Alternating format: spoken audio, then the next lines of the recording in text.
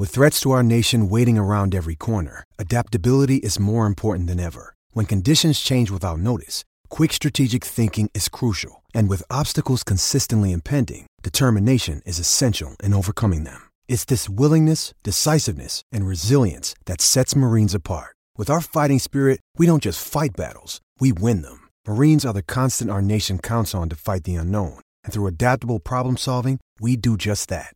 Learn more at marines.com. Philip Slavin of the 1012 podcast here. Have you been listening to this show for a while and thought, if that guy can do this, then so can I? Well, you're probably right, and it's worth giving a shot. The one question you're going to ask yourself is, how do I get my podcast out for everyone to listen to on iTunes, on Spotify? Well, you're going to need a hosting site, and if I may make a suggestion, go with Anchor. It's easy and it's free, which is great for podcast hobbyists who aren't exactly expecting this to make a lot of income, especially starting out. Anchor is fantastic. Anchor by Spotify is the easiest way to make a podcast with everything you need in one place. It has the tools that allow you to record and edit your podcast right from your phone or computer. And when hosting on Anchor, you can distribute your show on listening platforms like we mentioned, Spotify, Apple Podcasts, and more. It's everything you need to make a podcast in one place. And again, it is totally free. It's fantastic. It is what we use. And if it's what we use, it's what we're going to suggest to others. So download the Anchor app or go to anchor.fm to get started. Again, that is the Anchor app or anchor.fm to get started with your podcast.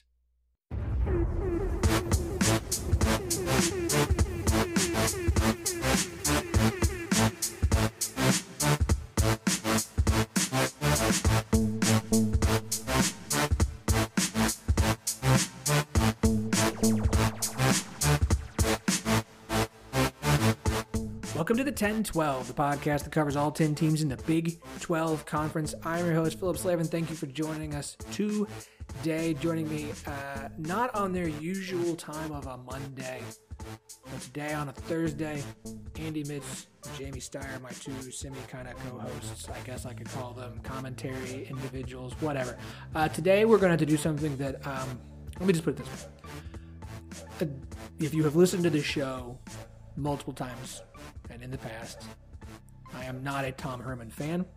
I have been hard on Tom Herman, both for his on-field execution as well as on-field antics.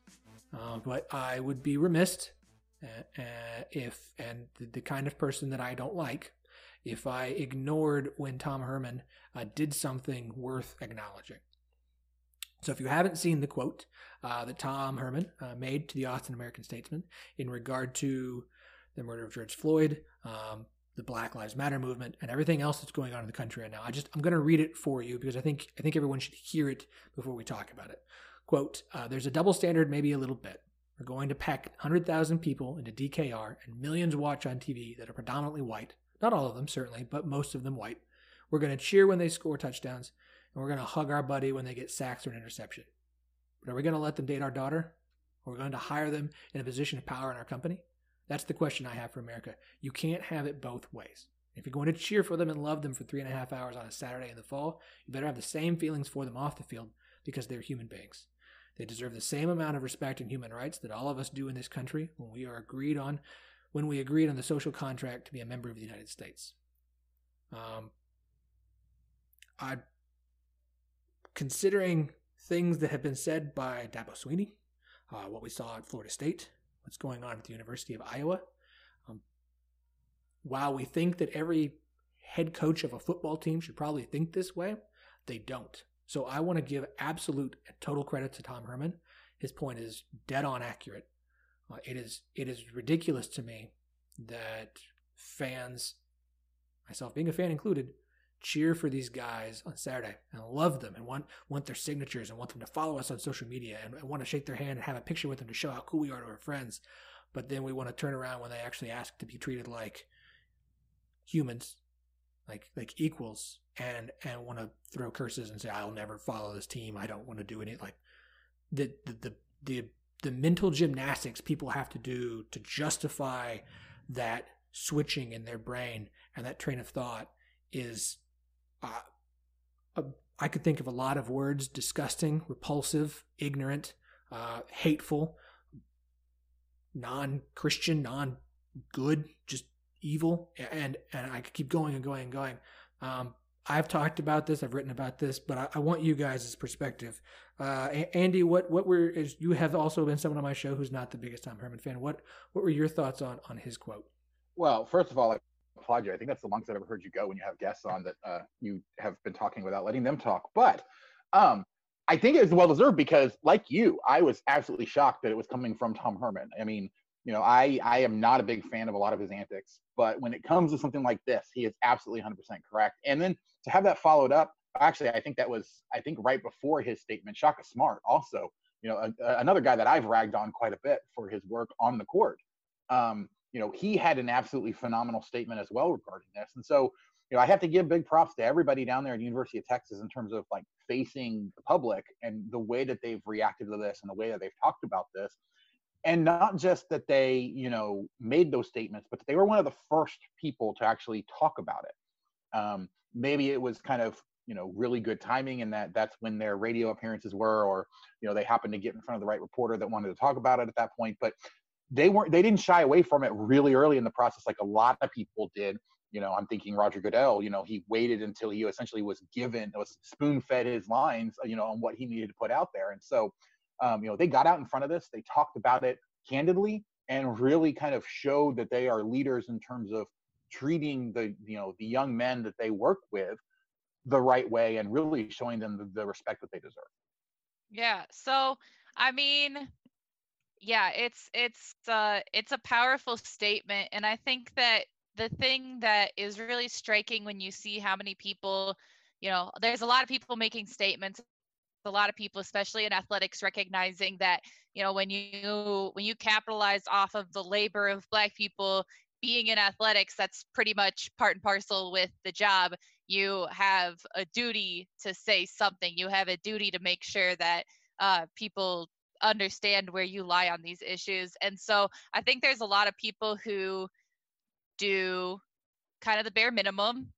And I think there's a lot of people who really put a lot of thought into it. And it's very evident that that's the situation here. I mean, to go beyond just your generic statement, to be able to say, here's the situations that you can think that you're, this beacon of anti-racism, whatever. But when you bring out those very specific instances that I think a lot of us are familiar with, the thought pattern, and I think that it's something where you're thinking, yeah, that is true. A lot of people do have some issues when it comes to, relationships in their family, or, there is a lot of very obvious inequality in the workplace and stuff like that. And so for him to go that extra mile and say, here we are, we have these people who we absolutely love on the field, and then making that extra point where you have to love them as a person, you have to love them as a human being beyond that. And so just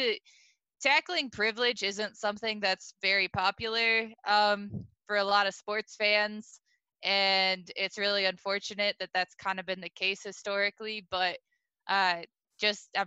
based on social media, things like that, that's not really an option anymore. And so to see people actually come out and make good statements, especially when there's plenty of not good ones out there, it definitely feels good to at least have somewhere you can look at it and have a little bit of satisfaction with what's said. Yeah, you can tell the difference between a comment made from the heart and a comment made from a pre-prepared script written by a group of PR and marketing individuals. And this one feels like it came from the heart and the head. So I fully applaud Tom Herman. Again, you'd think this should just be how the head coach of a football team feels. Guys, look around the country. That's not how everyone feels. It's not how everyone thinks. They can say that they do, but it's not just making a statement to make us think. It's acknowledging that there is a problem going on in this country. And lots of people make statements, but I don't think lots of people have things to say, myself included. And I can't promise that I understand everything clearly. And I'm trying very hard to listen, but lots of people have something to say that don't also want to take the time to listen. I think Tom Herman has. So full credit to Tom Herman, full credit to Shaka Smart. I think those are I reserve the right to still not think Tom Herman's a very good coach on the field, but I can think that he's a better guy off the field than maybe I've given him some credit for. Yeah, definitely. Sticking with the University of Texas, they have announced, or according to Brian Fisher of the Texas Tribune, University of Texas will require all students, faculty, and staff to wear face masks on campus this fall. No word at this point how that will carry over to the football season, but I would be highly shocked that if you're going to make everyone on campus during school wear them, that you would allow fans and those at games not to. Just to kind of carry off of our conversation last week as far as fans and stands and what that might look like, the one question I didn't ask you guys that I'm really curious about is, will you go to a physical game this season? Will you sit in the stands? I know that, of course, Jamie, Iowa State is allowing a certain capacity. I haven't heard anything as far as I know from Kansas. Andy, I know Oklahoma State's hope is to have a full stadium, but there hasn't been any clarification as far as wearing masks or any of those kinds of things. So I'm curious from you guys, will you go to a game, and are there things that you would look at before you did as far as how many they're going to allow, wearing masks and things of that nature? Jamie, what are your thoughts? Well, yeah, it's I couldn't even tell you. And part of it too is that I still have a thought that if Iowa State's going to be opening up at 50% capacity, at least if they're saying that right now, I wouldn't be shocked if it ends up getting moved to 100%, because genuinely, I don't really see that much of a difference if you already have 30-some thousand people in there. But besides all that, anyway, let's say that they do open up and it's all of the things that they say right now are what they hold true to.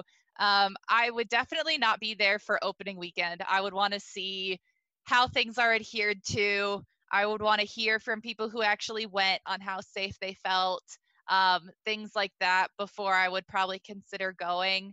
And part of it too is that I am fortunate enough that I'm not in an at-risk group, but I also, am not one of the people who think that not being in an at-risk group means that it wouldn't really, really, really, really, really suck and be really dangerous. So I'm definitely more on the cautious side, where, to be honest, I am not usually going to every single football game every year. It's usually just a couple of them.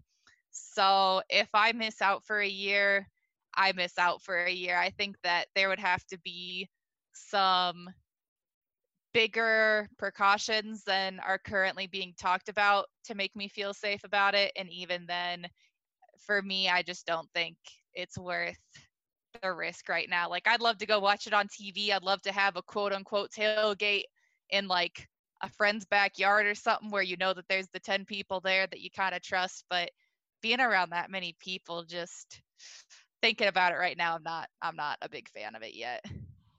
Yeah, I mean, I'm going to start by that I live far enough away that I don't think I would actually be able to travel back for one anyway. But if I was able to, I think I would definitely be tempted to go. One, because I'm not really sure.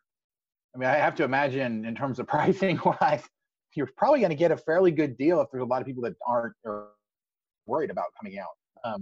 But also, I think a big question about that is going to be, how has the science on COVID-19 changed since then? Because just today, as we're recording this, they came out with an article that said, well, apparently asymptomatic individuals don't really transfer the virus as much as they originally. Right.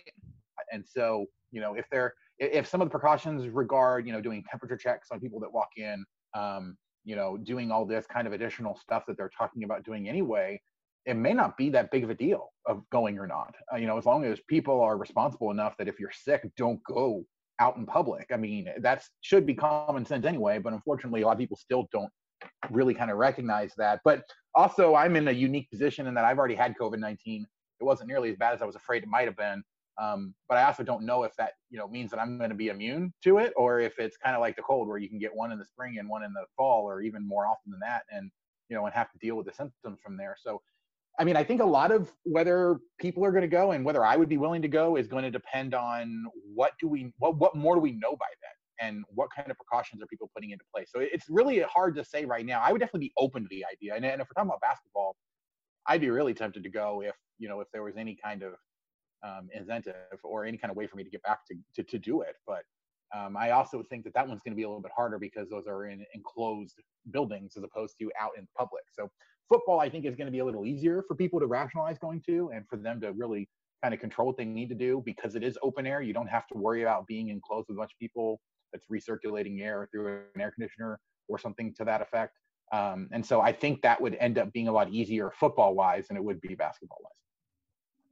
Yeah, and that's where it probably shows where like my priorities lie too, and that truly not going to a football game isn't the be all end all for me, and there's almost definitely way less risk going to a football game, but when basketball comes around, like I know I'm going to be there, and that's going to be one of those things where, well, we're going to do whatever the risk, the mitigation efforts are, but I can't see myself not going to basketball. So it probably has more to do with the fact that I'm just more likely to be okay with missing football in general, regardless of the precautions being taken. But yeah, I'll be very interested to see what the guidelines look like and what the science looks like when it comes around to the time to actually start considering that for real. I will say now, though, I'm going to call my shot if I can find any way to get back. If anyone, that's listening or anyone that I know wants to get me back for the Texas game, I'm calling my shot now. I want to be there when Kansas beats Texas this year and shocks everybody. Oh, all right. I can't wait to sample that for the week after it happens. That'll be very exciting. Just going to save that little nugget. Yeah, I know. I'm going to save that nugget. I already have Iowa State fans mad at me in general. Texas, they like to rag on Kansas anyway, so I'm not expecting any more abuse than that. And I mean, hey, all publicity is good publicity, right? Yeah, I'm gonna play that the week before on social and just like on every show, be like just a reminder for everybody. This is what Andy had to say back in June. Okay, yeah, I think so. For me,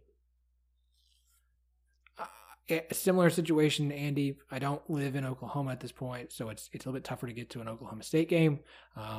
We're having our second child in July, so I would also be a little bit like, I know September, October, November a little bit further out, but I would also want to be a little bit cautious with a newborn here in the house and bringing anything back. But then I look at you mentioned basketball. I agree. Whether Oklahoma State gets to have a postseason or not, we're not getting into that right now. I don't want to. I don't want to get into a venting mode. I want to go to a game, but I want to go to Stillwater for the opening of O'Brate for the baseball stadium. That's brand new. The Oklahoma State women's soccer team is playing a game in Conway. It's about an hour away from me. I want to, on a Sunday, I would like to go to that. That's very close to me, and I enjoy watching the women's soccer team and the softball team and the baseball team and those things as well. So I kind of want to just play it by ear, and I think I'm going to kind of be cautious about how soon I go to things like that after our second daughter is born, but I definitely would like to at some point or another hit at least one or two events, just because I think we're all just itching to do something. Yeah. and I don't want to sound like I don't take this all very seriously, but at the same time, I'm not going to just shut my life down for the next however long until we get a vaccine. So I'm going to want to go to something. I'm going to have to find something. I think most people will feel that way, but I definitely agree, Jamie, on your point of let's see how week one goes and then kind of gauge it from there. I think that's how a lot of people will go. And again, we don't even know how the season's going to go. We don't know how long the season's going to be. We don't know how many games we're actually going to get. So it's hard to make a lot of finite decisions in June, but it's still, something it's been on my mind as far as will I go and try to go to something or not. Let's wrap up on this. Very excited to have a member from Athlon Sports on the show today. We're going to be talking some Big 12 coach rankings. He put his out a couple weeks ago, him being Braden Gall. And so he and I are going to talk about that, but I wanted to get you guys' thoughts. And I'm not going to read you his list because we're reading that list coming up. But I'm just curious, if you had to rank the Big 12 football coaches right now, who would you have where? I mean, I think the obvious one is Lincoln Riley at the start. I think we can all agree on that one. It's really hard, and I think 2 through 4 is a big jumble for me. Because I mean, I think it has to be some group of Patterson, Gundy, and Campbell, but I don't really have a strong preference on the order there. If you're looking at overall like the entire course of their career, I think you probably give it to Gundy and then Patterson and then Campbell, just because Campbell is fairly new compared to them. But if you're thinking about trajectory and who you would want for the long term, then I think Campbell becomes 2, then probably Gundy and then Patterson. But I could jumble all 3 of those up and pick them out of a hat, and I wouldn't be upset with the order at all. And then after that, it's a matter of like, what is it you're looking for in a coach? Because if you're looking for an up and comer, you want, a guy like Neil Brown or Chris Kleiman is probably who you want to point to the most. But Tom Herman, as many problems as he's had, he hasn't been an absolute train wreck. Now, granted, it could completely go off the rails this year with that brand new staff, and then we find out that really it was the staff that was keeping things together, and he got rid of them all. That's definitely a possibility. So, I mean, but those final 5 could be pretty much anything. I mean, I think if you go by, I can make an argument that Les Miles at number 6, because the biggest issue that he had was turning his offense over and not allowing his offense to get stale. And now that Brent Dearman is the offensive coordinator at Kansas, that covers up his biggest weakness. He has all the energy. He has, everything that you need to really start to bring recruits. And if they start to have any kind of success, he could snowball that real quick and turn it around. But obviously his age is an issue. If you're looking at into the future, he's probably not going to be there a super long time. And there is kind of that nagging worry in the back of your head that maybe he will see something he doesn't like and try to take over, completely again. But the rest of the guys in the list don't really have enough to their resumes yet to this point for me to say, that they definitely need to be above him. The only guy that I really have no idea on is Dave Aranda, because we've never actually seen him be a head coach. And so like I would almost put him down at the bottom of the list by default, just because we have no clue what he's going to bring as a head coach. He's going to be in his first year with absolutely no spring camp, with none of the extra practice you usually get to kind of install your system. So either they're going to live off of the talent that's there at Baylor, or everything's going to fall flat on their face because he doesn't get them, put together the way they need to be. But the guy that I think I'm fairly comfortable putting at 9 or 10 is Matt Wells. Like he may end up working out long term, but I just have not seen enough from him to think that he has the pieces right now without a huge overhaul, a huge rebuilding of 4 or 5 years to get Texas Tech turned around. Yeah, I mean, for me, part of it too is like, I'm always going to have the disclaimer of being someone who has like a stronger background in other sports. Like I lack some of the nuance and some of the background and things like that. But for me, I think that the way that you kind of talked about it in groups is exactly how I was thinking about it. Like I could not sit down and write a list 1 to 10 of rankings. Like the way that I look at it right now is almost like a pyramid. Like you've got a tier at the very top, obviously, and that's Lincoln Riley. And then you've got a tier below that, and that would be exactly the group you talked about of Gundy, Patterson, Campbell, where just depending on what your metrics are, depending on your perspective, it's all going to vary in there, but they're really not going to move outside of that grouping. You're going to have different preferences and, okay, I want someone who has more experience, or, I'm looking for someone more long-term, and that's obviously going to affect it. But they're going to be in that 2 to 4 spot pretty consistently, no matter what you're looking at. And then that's where the trouble is, where you just have this huge jumble 5 through 10, because like you said, there's people there that just don't have a lot of data to go on. Aranda, I couldn't even begin to say where to put someone like that, because you just have no context of what he's going to do as a head coach. Like, obviously you can say, he's been successful in other capacities, but you don't know.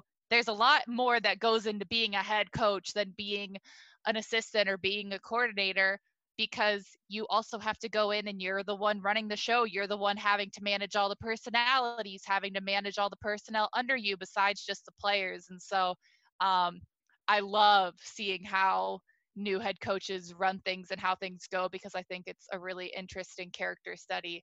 But I digress. You just have so many people who have good results, but there's bad results, and there's some times where you just don't know where they're going to end up. And I think that's what makes it so hard, that there's not a lot of really solid consistency there, because you have so many new people and you have so many people that just have been kind of all over the place. Very good. I like both your points. I don't necessarily disagree with them. And I'm going to be lazy. Say that is a great opportunity to pitch to Braden Gall. Before we do, Jamie Steyer, how can everybody check out the work you do covering Iowa State?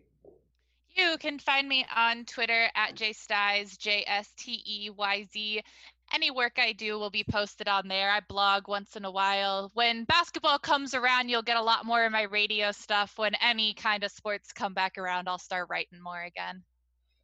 Andy, have you figured your Twitter problem out yet? No, not for the personal one. I'm still doing everything over at my Rock Chalk pod for the podcast. And of course, I write for Rock Chalk Talk and Land Grant Gauntlet, both of those covering Kansas.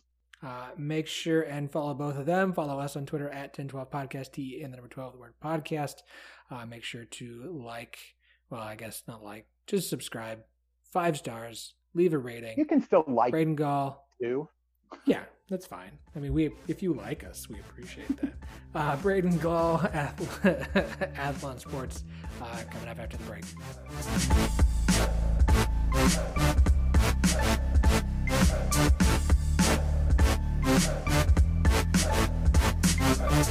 Very excited today to be joined by Braden Gall of Athlon Sports and occasionally ESPN Radio, Sirius XM College Radio.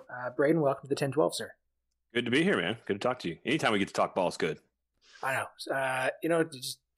Not that I don't want to take away from everything that's going on, but it's nice to talk a little sports for a minute. Yes, I would concur that everything right now is sort of filmed and viewed through a lot of lenses, but getting away to talk actual football, let's hope it happens. And if it does, then we'll actually have games to talk about. And I think we all could use that right now in our lives for sure. Not to diminish everything else, but no. Going to be a ton of fun if we actually get some games. Agreed.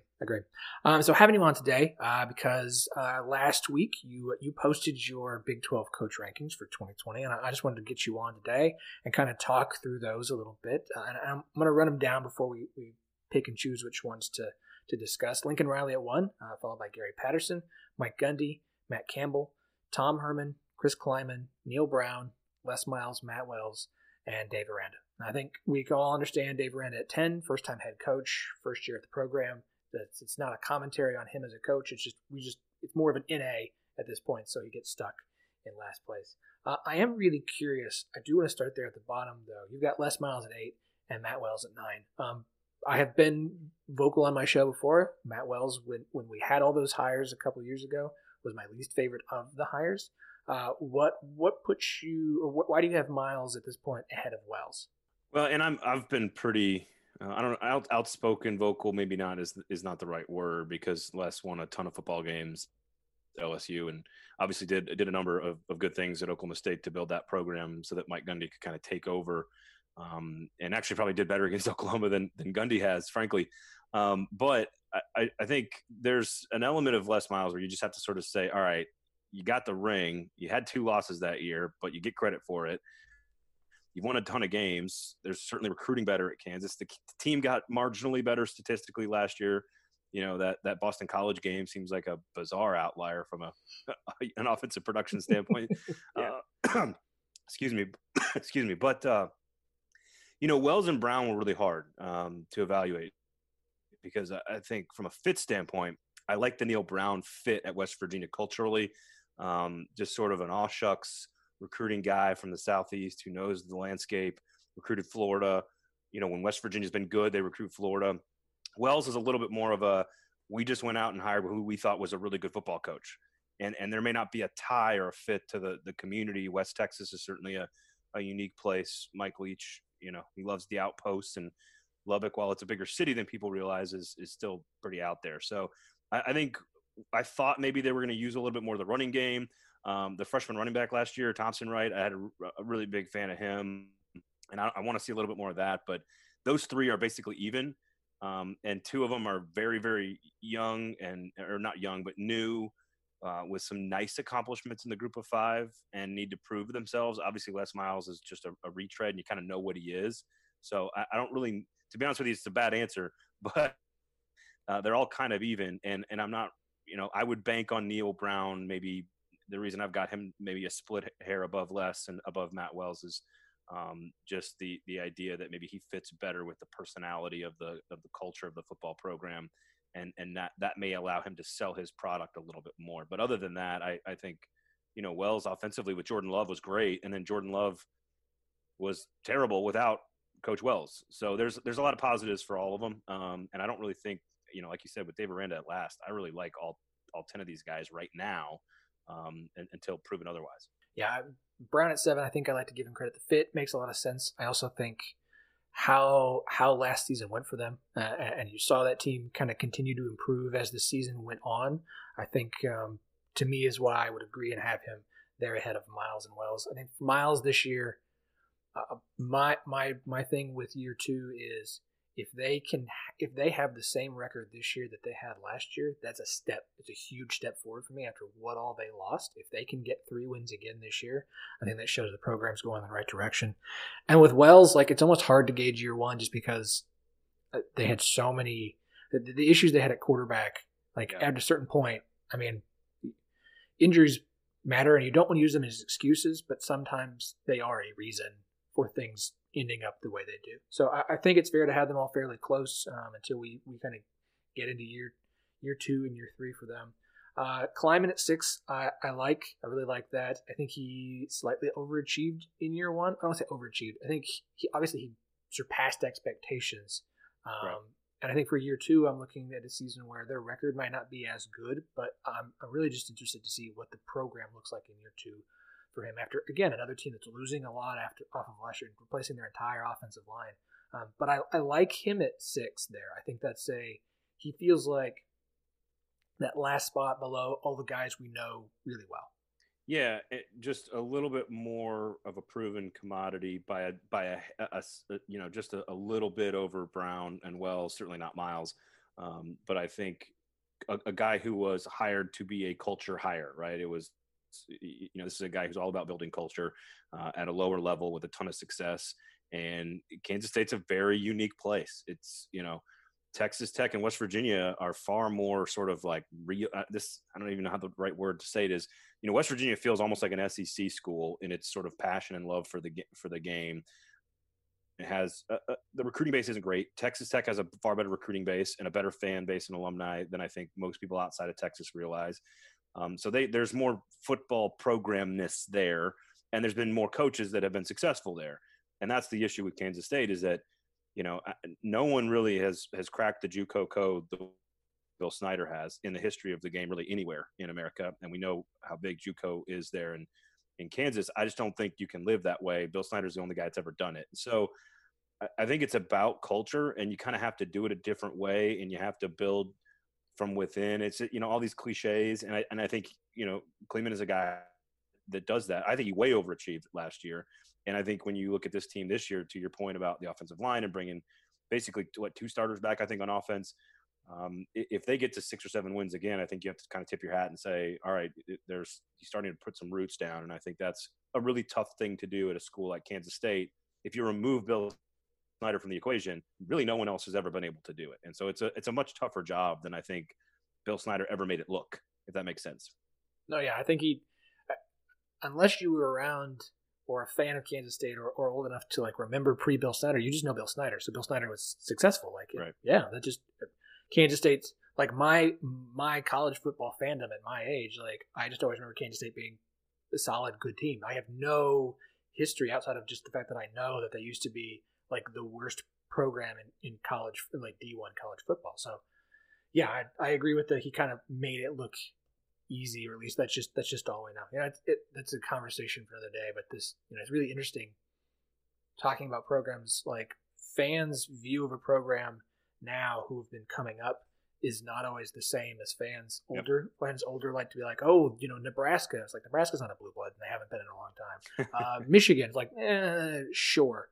But we stick with these things. Yes, the way they used to be. You're you're not that anymore. It's just you're not. But I think that's a really good point. the Kansas State. I'm curious of the top five, and obviously these are the guys we know the most. I don't have your 2019 rankings, so did you have any big movement among that top five this year? Not really. I will admit I'm a self-proclaimed Matt Campbell lover. I think he's fantastic. Gary Patterson, I think what's interesting about Gary Patterson, and I have him at 2 almost based on career achievement at this point, and I think he's an extraordinary X's and O's football coach. Like, he's just a good CEO. He kind of checks every box.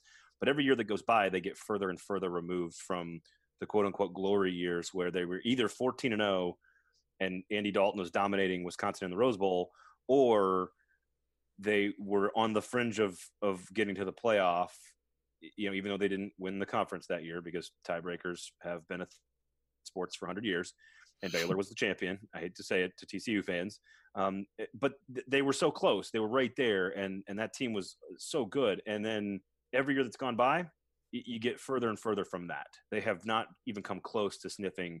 I think they had a really big upset over Oklahoma a couple years ago, and it felt like maybe TCU was going to kind of come back. And so I think Gary Patterson gets a nod for longevity, for an extraordinary career. He's obviously a very good football coach. And so I kind of, if I'm hiring somebody, would I hire Matt Campbell or Tom Herman over Gary Patterson? Maybe.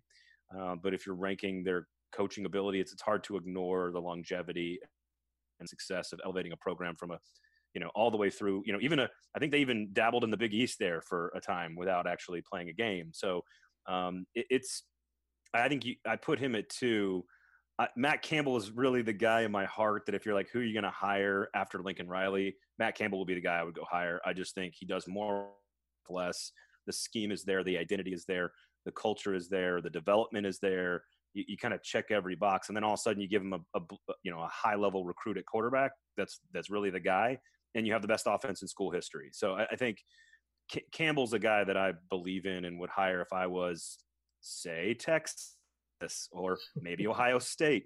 Those are the guys that he's the guy. So Patterson, I put it 2 because of the sort of the nod to his accomplishments, and Herman is the wild card.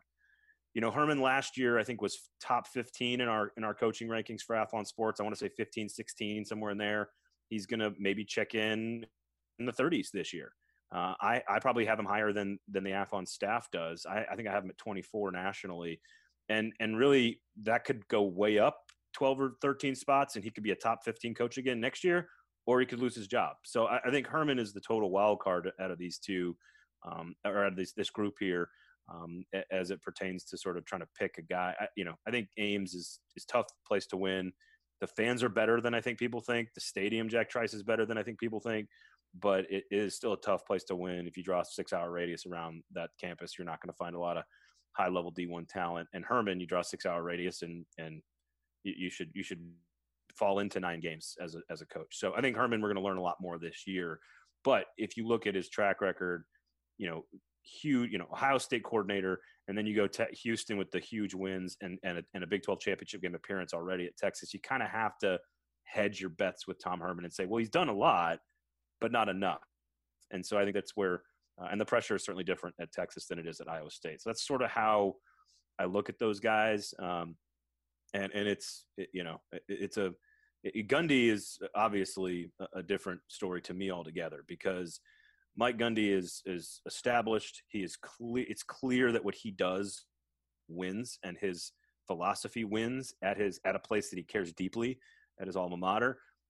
But where's the upside with him? And that's my question. And Oklahoma State's a far better program, in my opinion, than Iowa State. You should be able to win more at Oklahoma State than you should at Iowa State. Closer to talent, more history and tradition, probably more money to build and resources there. So I think you should be better than Iowa State traditionally. But I think, the upside with Mike Gundy is always going to be my question. And can you get over the Oklahoma hump? He hasn't really done that a whole lot. I don't know what his record is offhand. I want to say like 2-10 or something, but you got to show that you can win championships and compete for championships. And I don't think Campbell can do that at Iowa State. But if Matt Campbell was at Texas and Mike Gundy was at Texas, who do I think would do more? And I think there's a great argument for both of them. And that's why Tom Herman has to prove that. So I think Gundy, again, like Patterson, established, really high-quality football coach, great offensive scheme. I question upside for both of them. And it depends on what you want. Do you want upside? or do you want a coach that you know is going to give you 6, 7, 8 wins and you're guaranteed, and then every now and then you're going to pop up and have 10 or 11 wins, 2011, 2014, whatever. So it's kind of eye of the beholder at that point, and so I don't really have a problem with you mixing up the rankings 2 through 5. Yeah, obviously Riley at 1 makes the most sense. Patterson, I think this is a big year for him, and how we determine where he should rank. If you look at the last 4 seasons, outside of that 2017 season where they made the Big 12 title game, that now looks more like an outlier than what we should expect. I think Campbell, the point is, I think sometimes with Campbell, I would have no problem with Campbell at 2. I think that some unfair expectations of Iowa State have been placed upon Campbell and Iowa State because of that upset win over Oklahoma. Now everyone's like, oh, they should be in the Big 12 title game. I'm like, let's calm down. This is a program that's won 9 games like 1 time in school history. So I understand that's the hot new thing, but let's also understand what Iowa State is, even with a coach as talented as Matt Campbell.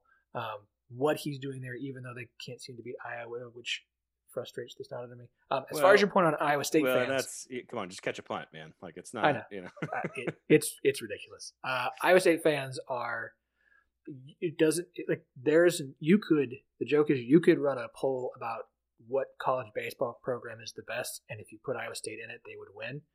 And the joke is because Iowa State doesn't have college baseball. Like, that's how crazy their fan base is. Like, if there's a poll and Iowa State's in it, they're going to win that poll. They're nuts about their school and their program. Herman at 5 feels right. He's just, like, at this point, he's consistently inconsistent. I don't know a better way to describe Tom Herman than those teams get up for the big games, which I think we put too much stock in when they beat a Utah in their bowl game or a Georgia in their bowl game, or I don't care they about upset Oklahoma, right? Or upset Oklahoma, but then they go play Maryland and lose, and close games in Tulsa. They play up and down to the competition, and that's at a certain point, like, that's Tom. The only consistent factor here is Tom Herman. Until they can solve that problem, there's always going to be a ceiling with him in Texas. So I'm fine 1 through 5. I might put Campbell at 2, even as I said on this pod, an OSU fan. I'm fine with Gundy if he's 3 or 4. The history is there. I agree on the ceiling. This year's a big year for them. If he can have the kind of season that they're hoping to have in Stillwater, then I could say that the ceiling for Oklahoma State with Gundy still there might actually be higher than we think it is. But we'll just have to see how that plays out. And it's funny, I think we've said that phrase already now for almost all these guys in this group here. Like, it's a big year for Patterson.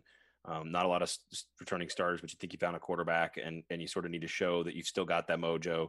It's a big year for Gundy because if you look at our magazine, we're picking Oklahoma State to play in the Big 12 championship game and rematch for Bedlam in the title game. So expectations could not be higher. In fact, they're one of the teams that jumped the highest in our rankings from last year. This year, I think they were preseason 34.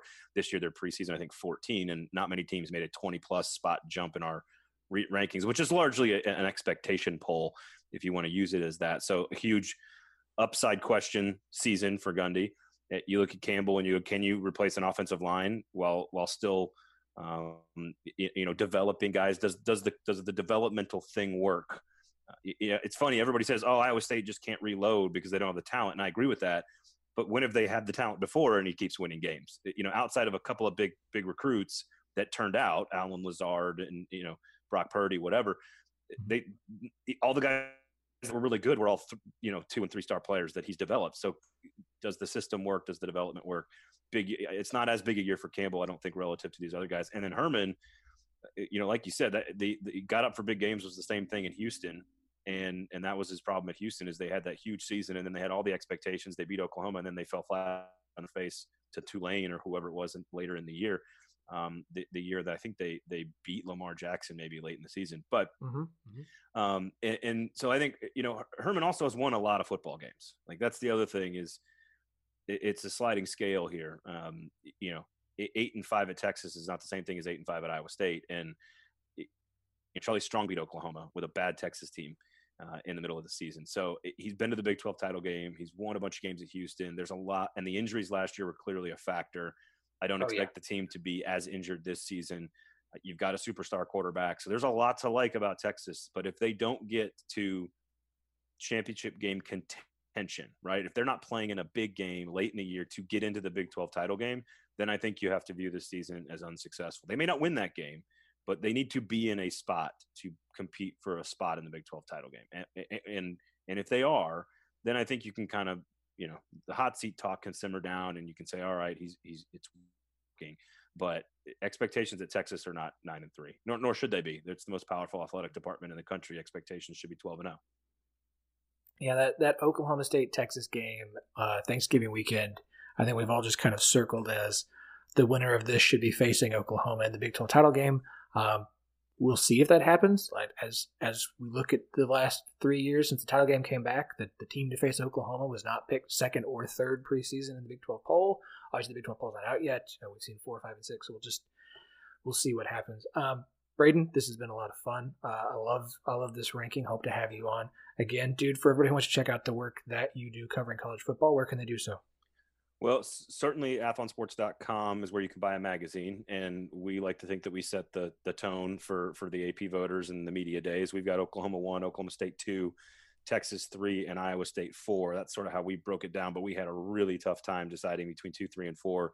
We went around and around and around in circles on that. And so you can kind of read more about our explanation about how we landed on that stuff. Athlonsports.com, little button at the top there that says buy your magazine. We, like every other company in the world right now in the media sector, needs some support. So feel free to give us a few bucks. We'll send you some great reading material for the next few weeks. You can follow me on Twitter at Braden Gall. And of course, the Cover 2 podcast, where we cover all things college football from coast to coast in every conference. Rate, review, and subscribe. Braden, thanks again. I hope we're all enjoying some college football come this fall, and look forward to talking to you then. From your mouth to his ears.